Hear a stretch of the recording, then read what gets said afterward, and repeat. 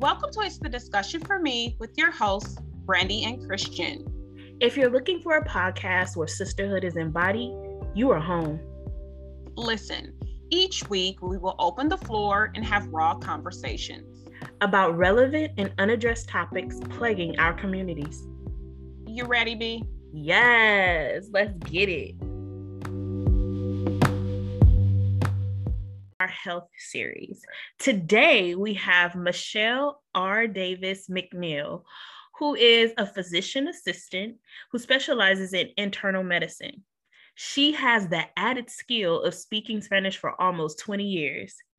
She currently holds the position of African American Clinical Lead for CID, which stands for Culture, Inclusion, and Diversity. But not only is she a leader in the medical field, she is also an entrepreneur with Beautycounter as a consultant for the past 2 years. We will add the link to her website, but it is www.beautycounter.com/Michelle McNeil. So hit her up because you'll receive 20% off new client orders. But outside of work, she enjoys spending time with her family. She is a member of Delta Sigma Theta sorority for 20 plus years. She is also an avid long distance runner in which the past 11 years, she has participated in many half and 2 full marathons, girl. Whew. Okay, I'm tired just reading about it. She also enjoys gardening, which is her new favorite hobby, especially since the start of the pandemic. But nothing is more exciting than traveling by far for her. Welcome, Michelle, and we are so honored to have you before our listeners. As Black women, as women in general, we are the glue and the epicenter of change in our family.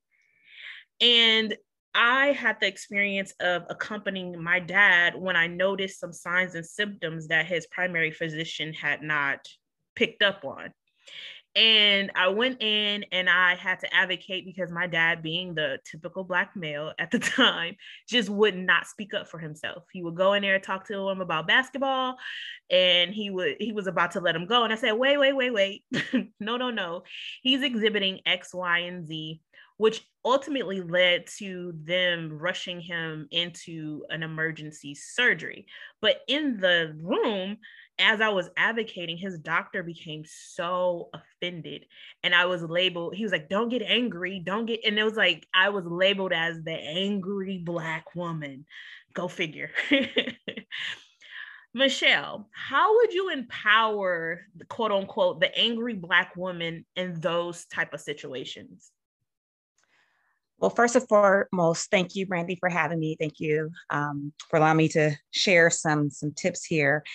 For you to be quote unquote labeled that as an advocate for your dad goes back to what we talk about, implicit bias. And that can be fragmented into other stereotypes that are displayed in our society, and unconscious bias in that sense. Mm-hmm. It can be seen as a defense mechanism because here you are, an educated person who is able to speak the lingo, so to speak, with this physician to advocate for your dad. So unfortunately, that happens a lot in healthcare, and it actually creates more healthcare disparities. Wow. Go ahead.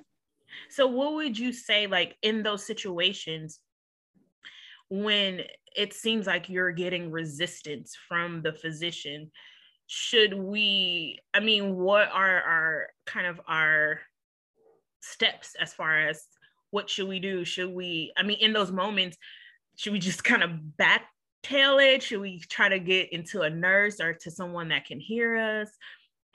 What are the steps in making sure that we're heard in those moments?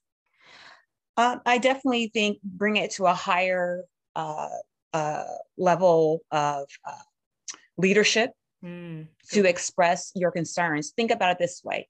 If we are in a restaurant and we have bad service, do we talk to the server about it? We may, right? It doesn't get resolved. Who we go to? We go to the manager without without any hesitation. Right. Unfortunately, or, if you can use that word, quote unquote, there may be some intimidation in the medical community because you may have individuals who advocate for their loved ones, significant others, who may feel like they're not able to express themselves eloquently to get the matter across. I always encourage individuals, if there's something that you don't disagree, that you see that you don't disagree on how it's being handled in any form of fashion, whether it's restaurant, food, quality, hospitality, whatever it may be, you have all the right to say something, because you know what, that moment that you say you should have said something, it could be too late. What's the worst case scenario? You know what I mean? Like, there's nothing really to fear for. And go from there, because that individual who is putting a roadblock for you to advocate for your family member may not have the understanding about cultural competencies or the desire to really take that blinder off to see really what it is. In medicine, I'm taught to allow the patient to tell the story. And in our studies, in our training, things are usually presented case-based by certain identifiers: gender, race, sex, if you can use that, and age. And we're already in that mindset to calculate what the probability will be based on these identifiers. But oftentimes we forget to take the blinders off to really see what the patient is as a human being, and allowing that to dictate our care. And so I have a question. So I'm glad you kind of mentioned that about the identifiers, because I had a situation recently where I kind of had to advocate for myself. But how do you counteract those identifiers? So if I'm an African-American, female, and I go in with, let's say, being obese or something like that, like a very common identifier, within our community, right? How do you counteract, even though they are real identifiers? Yes, I am African-American. Yes, I am young. Yes, I am, according to, statistics, obese, right?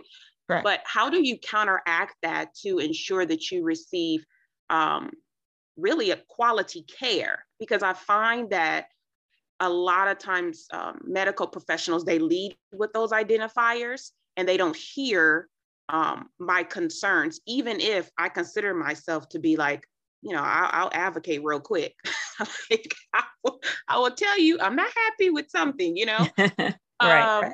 But how do you counteract that? I mean, besides the obvious of maybe finding another, healthcare professional, maybe getting a second opinion, what can we do? Do we lead with saying, hey, we are aware of these identifiers, so let's not start there? How do we have that conversation?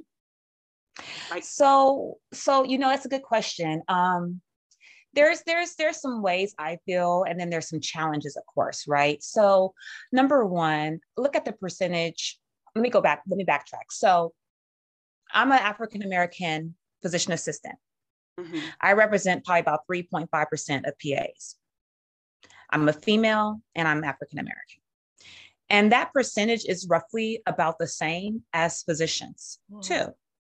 So you have this one area of, do I see someone who looks like me in the profession that may understand?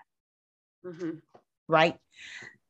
And then, so you have that as one area that we're trying to increase more awareness and more visibility within the medical society. However, on the other end, like you said, those identifiers that you mentioned, yes, they do have some weight. Evidence-based suggests that if you have X, Y, and Z, this will be most likely your outcome. Here's my issue, and I'll be completely honest.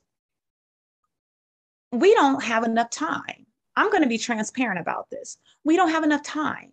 If I'm giving 20 minutes to see a patient, That 20 minutes is used for them coming through the front door, checking in at the front desk, waiting in the waiting room. My medical assistant goes and gets a patient, takes vital signs. I walk from the provider's lounge down the hallway to go see them. Now I'm probably left about 8 minutes. So how can I really connect with that patient to help understand what really may be going on as to why they're not able to really recognize some of these factors that could negatively impact their health? Sure. Sitting and actually talking to the person to figure out, what if you, for example, I'm just throwing hypotheticals, say you work and you have 2 jobs. How are you going to find time to go to the gym? Right? Mm-hmm. Right. What if you live in a community that doesn't have access to paved bike lanes or a park? You know what I mean? Or so just not those safe are social to go outside. Huh? Exactly. Right. You know, so what if you're taking care of your parents, that you got to come home and you got a second job to do?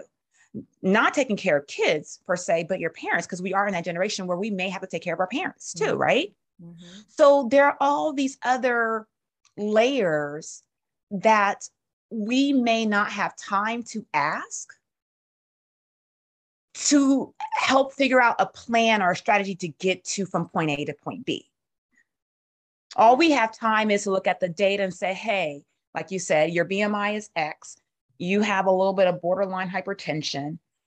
I suggest that you go and walk 30, 45 minutes a day, which is recommended by the CDC or other institutions per se.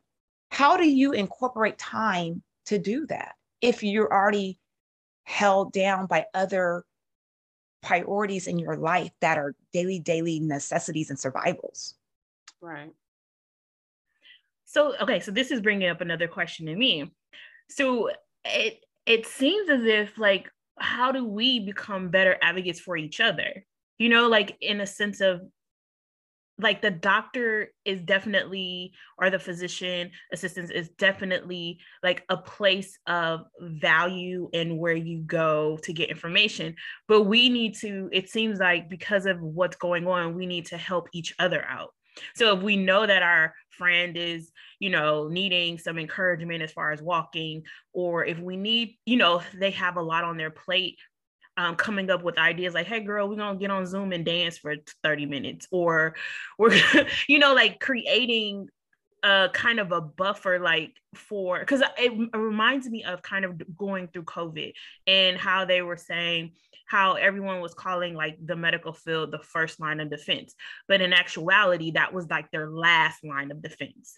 And so it's like kind of maybe doing more community and more advocating in our own communities to help with those health challenges. So then when we go to the doctor, it's not a dire need in a sense of, like, we know we need to walk, like, we know we need to get up and move. Right. We know we should be checking our blood pressure. We know we should be checking, you know, if these things are common in our family denominator, having these conversations to help advocate for one another. So when we go to the doctor, it's not like this laundry list of things that are going on that we just haven't addressed at all. No, and you're right. And what I find is that I use the analogy a lot. You know, we're quick to oil change and tune up our cars, but we got to tune up our body, right? And I say that because, you know, and it's real. You have to bring an analogy that's relevant, that's applicable. We have a lot of unfortunate mistrust within the medical community, you know, and I think it comes from, how do we break that barrier to increase that trust, right? It's a relationship. How do we understand, like you said, if we're aware of the conditions, the medical conditions that plague our community, hypertension, diabetes, stroke, heart disease, etc., being involved in community is one place that we're good at, right? We love being involved in the community because that's where we kind of congregate. That's kind of how we share our experiences. The more I look into this, I feel like there needs to be an actual ownership and a desire of that individual. Okay, it's a two-way street. Yeah. So if we know, if I know my dad has hypertension, I can't control the genetics that are passed down to me. but I have control of what I choose to eat. Right. Yeah. And so how do we take ownership within ourselves? And then the other part too is, like you mentioned, like getting on Zoom and dancing and being engaged with other friends and family to help encourage them. Again, it comes to the desire. There are certain things that our community, whether it's friends and family, may look down at a person trying to live a better lifestyle. But why? Why is that? And then you may have a person that was non-African American will make the similar recommendation and they're on it. Or the worst case scenario, the situation is happening at this present moment and you want to cut and make a complete 180 lifestyle change. All right.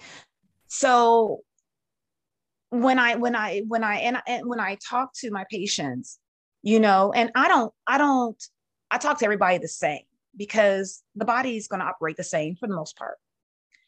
And again, it's what are you doing to advocate for yourself first? Are you aware of what's going on? Do you have fears of what's going on? And if you do, then you need to vocalize and express that in full transparency to your provider. If you don't say anything, I may not know. I may not have the time to really take a deep dive into this area that may be a roadblock or a hindrance for you to get out and exercise, for example. You may not know how to go about switching out your diet to be more aware and conscious about certain foods that are going to be artificial and can now create another situation that may come 4 or 5 years down the road, So it's really about opening up one's eyes and really feeling vulnerable and having trust with that provider to talk about those things. I feel like we talk more about with our hairstylists in the barbershop than we do with our providers, real talk. You know what I mean? True. There's a level of comfort there. So we have to really work on breaking that cycle and really making sure that that person feels heard, that person feels like they're not being rushed, and that they really feel like, hey, she cares for me. One thing I can proud myself is a lot of my comments will come in that, my patients don't feel rushed. They feel like I'm being listened, because if that's the impression that I can give to that person, where it's the first time I meet them or the 5th time I meet them, they're going to come in for more. Right. So, yeah, so that's kind of like my whole process. And this is evolving over time. This did not happen in the beginning. Let me be upfront with that. You had to learn. Bedside matters don't come. You have to learn that, and you have to have a desire to want that too. Do you see that desire in your other counterparts to connect? Is it something that's fostered or encouraged in the medical field or in the field that you're in? That's a kind of a hard question, because I do know a few colleagues that are aligned with the same type of quality care.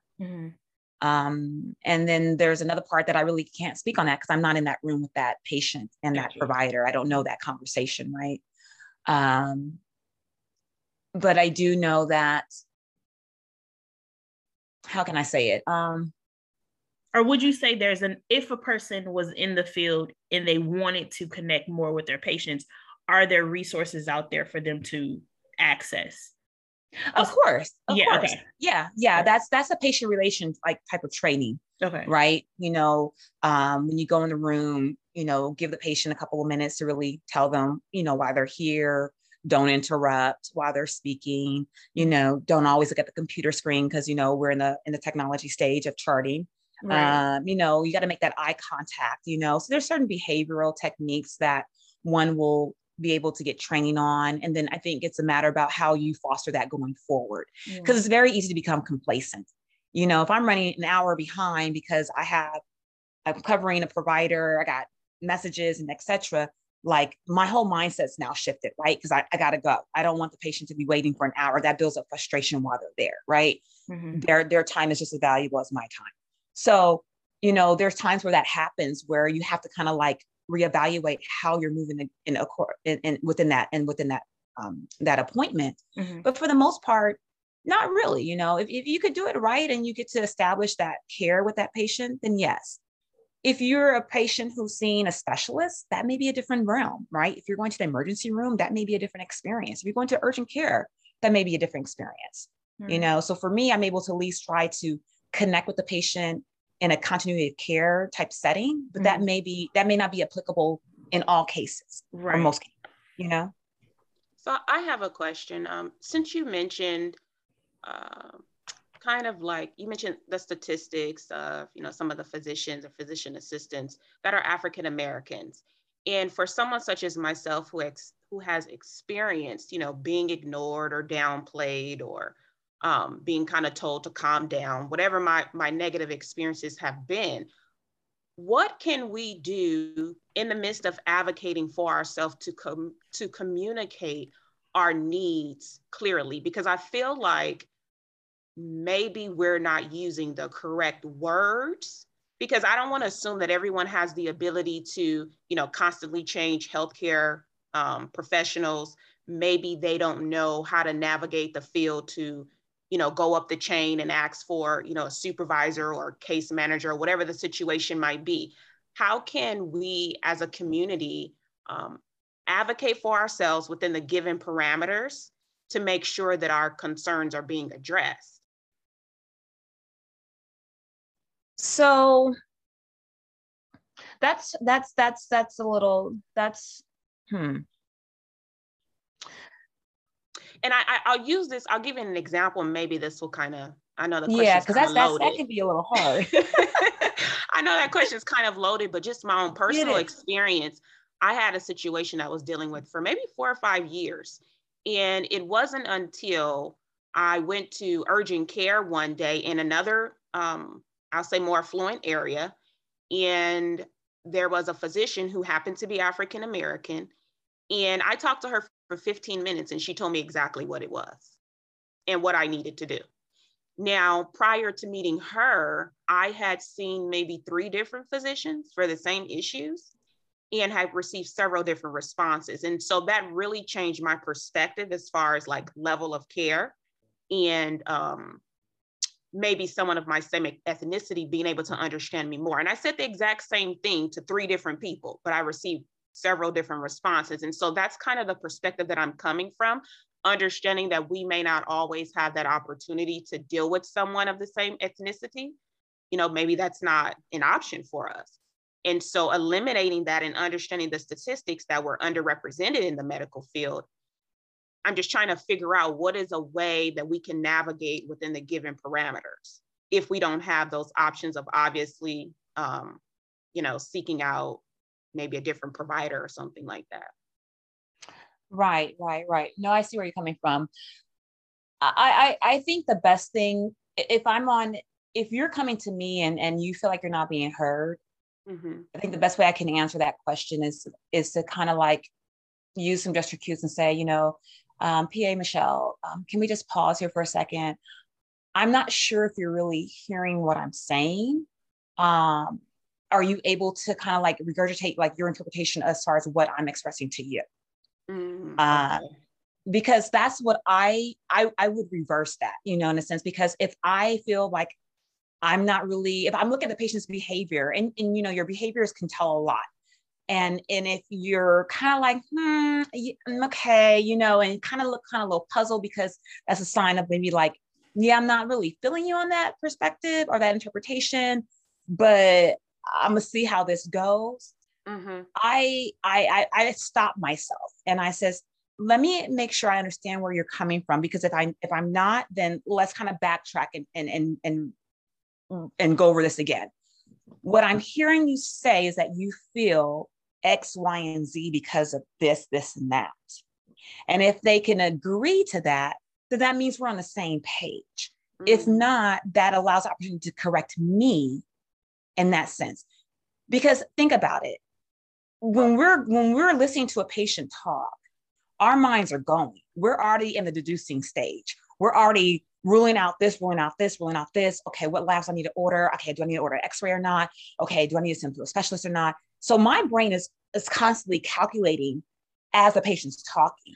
That could be a good thing and a bad thing, right? Because you can be a little ahead of yourself, or you may need more information to change your decision process. So every now and then, I kind of stop and say, let me just make sure I'm understanding what you're saying, right? And that's the level right there that you can connect. And it's okay for a patient to stop the provider. I would like for them to say, no, Michelle, I think you have this, you may not be hearing me right. This is what I'm feeling. I'm feeling the shortness of breath when I go here and there. But if I go here, I don't have it as much, and that may be a very specific detail that may not make the decision change on my end, but that may be something that they really want to get off their chest to let me make sure I knew that, right? Right. That's value information to them, but it may not change my decision making on the back end. So that's awesome. The best thing that I would suggest in doing that. That's a good suggestion there. Because I didn't even think to do, like I've also experienced the same thing, Christian. So you're not alone in that, where I just did not feel heard. And I just was like over it. And I didn't even think to say, okay, let me give this person a chance to like try to get it. I was just frustrated and I wrote them off, in the sense of like, okay, I'll change because I have the option to do so. But that's a great suggestion, like to just have them talk it back to you. Because again, like you said, they are working in their heads and doing and going through things. So it's like to have a little bit of grace and understanding as to where, the side that they have to calculate. And also just, them seeing so many people during a day, like, so totally thank absolutely you. Yeah. And it allows a time to pause in that meeting to reconnect, and I feel like at the end of that visit, I would think that both parties will be fulfilled, right? Because it's being satisfied, right? If you go somewhere, you want good service, you leave feeling satisfied, right? And that concept applies within our medical setting as well. I just feel like there's times where us as individuals, especially with African Americans, not necessarily going to the doctor's office to see their providers on a routinely basis, or we go when it's too late. Yeah. So there's already built up frustration due to fear of what the possibility may be. So true. So we have to take that action and work backwards to get to the root of the problem. So knowledge is the root of the problem. The desire to make the changes on your own and connect and be open-minded about that will help reduce that. Because if you're already at a point of fear, your emotional state is going to be a little fragile. It's going to be a little bit wavery, right? Because you're hoping for this outcome, but in the back of your mind, it's going to be this. So there's a lot of hesitation going in. There's a lot of nervousness going in. There's a lot of skepticism going in because you don't know what the outcome may really be. Yeah. That's actually awesome. And I think along that line, something that I kind of wanted you to touch on was this whole tolerance of pain that I feel like is ingrained in us from being very little. It's like, if my head hurt, go drink some 7-Up and go lay down. If your stomach ache, everything was go lay down, 7-Up crackers, like that was the cure all for everything, no matter what it was. And I feel like some of that has, played into our thought process as adults, because a lot of African Americans, or not even African Americans, I would say minorities, we don't, see health professionals as often as we should.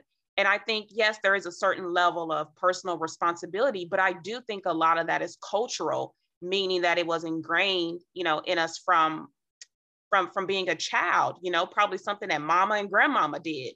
And so how do we as adults, as we're starting to embrace, this personal responsibility and advocating for ourselves, how do we counteract some of those things that we were taught culturally, as young children, meaning like, why do we as African Americans have to have a higher, tolerance for pain? Why do we think that that's okay? Like we've learned how to just deal and cope with things rather than it being an indicator that maybe we need to seek some type of professional assistance. No, you're absolutely right. There's a lot of research going on about that, about pain tolerance and how a lot of African Americans are getting tied to that as far as not being subjectified, as far as like, oh, it's not that bad. You can tolerate that, and being overlooked and actually really be suffering. I know about the research. I'm not like 100% like deep down, like can recite like, stats and this and that. But I do know that a lot of these things go back generations. And in our culture, storytelling is one of those important things, right? And so if we don't know, we continue to pass down what we do know. So how can we break that cycle? And that cycle starts with us. I truly feel like with the social media, with all the other platforms that we can get the messages out to try and help diffuse that stereotype that plagues us about like pain and other things. And then also too, allowing to have some educational materials within the medical community to help understand the why behind that, right? Mm-hmm.